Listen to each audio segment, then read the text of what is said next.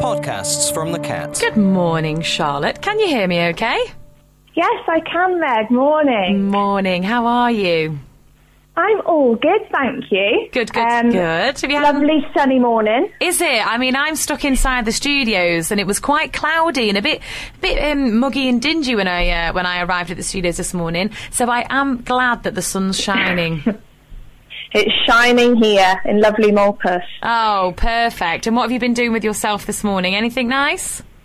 No, just a slow, steady morning. My lovely boyfriend took our son to preschool, so nice. I've had a bit of time to myself, which is always nice. Always nice and well-deserved, because I know that you're a very, very busy lady. Tell us a little bit about yourself and what you do. What's your job role?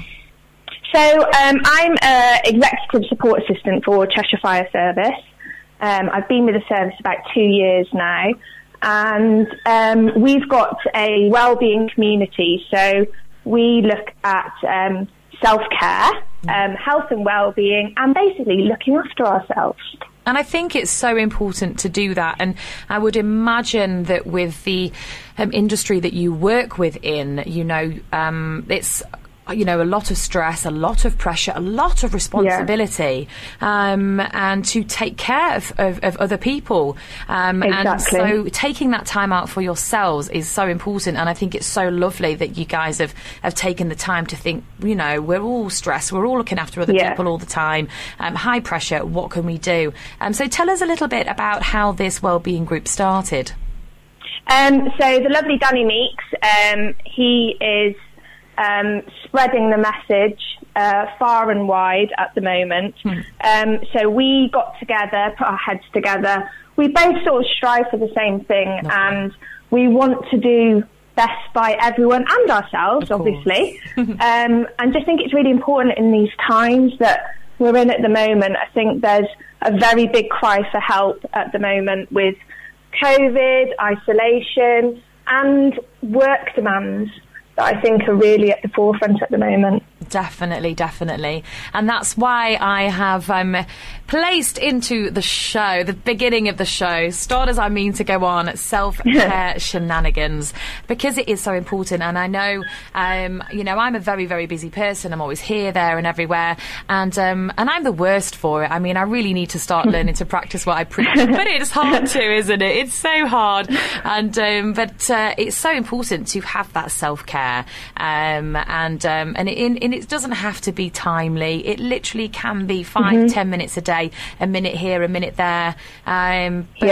What sort of things are you sending out into your wellbeing community? Top tips, and what sort of things are you sharing with people to help them learn to self-care? I think it always depends on the individual. Of course. I think we can put messages out there and say that what we sort of can do for you, but it all boils down to the individual and what they recognise in themselves. Yeah. So for me personally, I love being outside. Oh. I love walking. I think nature, fresh air, and especially as the weather as it is, I think it does me the world of good. It's space, room to breathe, but also just being around nature and soaking it all up. Also, I think finding something that you enjoy and that you're happy with, you get fulfillment out of. So recently I've done some psychology courses, and I've loved learning. It's just an area that I really enjoy and I'm interested in. Yeah. So being fulfilled by that and accomplishing it. Also, I think just recognising what you, as in yourself, what you get out of, what you can do for yourself, really. Of course, yeah, and knowing those triggers that stress you out, but also knowing those triggers that actually relax you and putting and implementing them into your daily routine. And I couldn't agree more. Fresh air for me is so important. And I don't know if you know, but it is International Clean Air Day today, so that's always a good one to celebrate. But yeah, fresh, clean air. It does the mind, body and soul the world of good. And very good for the soul. Exactly.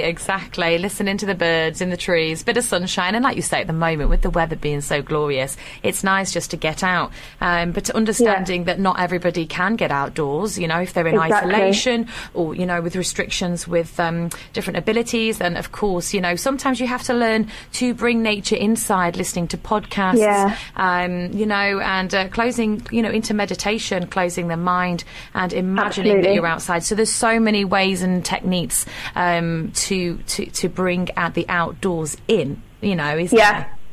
Plants are always a good one as well. What's that, sorry? Plants are always a good one as well. Yes, what a lovely idea. Although I'm not very green-fingered and I end up killing them all. So if you have any plant tips, then let me know. But yes, water's always good. It's a great way to start, isn't it? Yes, for the plants and for ourselves. We should always hydrate ourselves as well. But no, it is so important to look after ourselves, and that's why. And I think at the moment, with Boris's announcement the other day, that I think we were all craving, we were all so excited to be like, we can party, and I totally understand the restrictions, and with the numbers rising, we've got to make sure that we're looking after everybody. But I think we all felt so deflated, especially myself within the music industry. I've already had people ring up and cancel gigs and trying to rearrange, and it's been frustrating. And we were starting to see light at the end of the tunnel, and it's just sort of blackened out for another month. But trying to stay positive throughout all of these constant updates, not knowing where we're coming, we're going, but, and it's very, very difficult, isn't it? And it's learning to keep ourselves positive. Have you got any tips for that, Charlotte? Yeah, I think it's affected everyone so differently as well. I suppose looking at the areas that we work in at the moment, and loads of people, behind the scenes have put so much work into up-and-coming events, but they've now obviously been postponed. So it's that added pressure of trying to fit everything in now before the year end. And I think that's had a massive effect on people thinking that it's going to happen, and then obviously it's not. So increased work pressure, and then that horrible feeling of I've done all this work and now it's not worth it. So I think just taking a step back. I mean, I'm not a scientist. I don't know what's around the corner, but I think we are going to be living with this for a while, and it's almost accepting that. Of course. So take the pressure off. Give yourselves a break.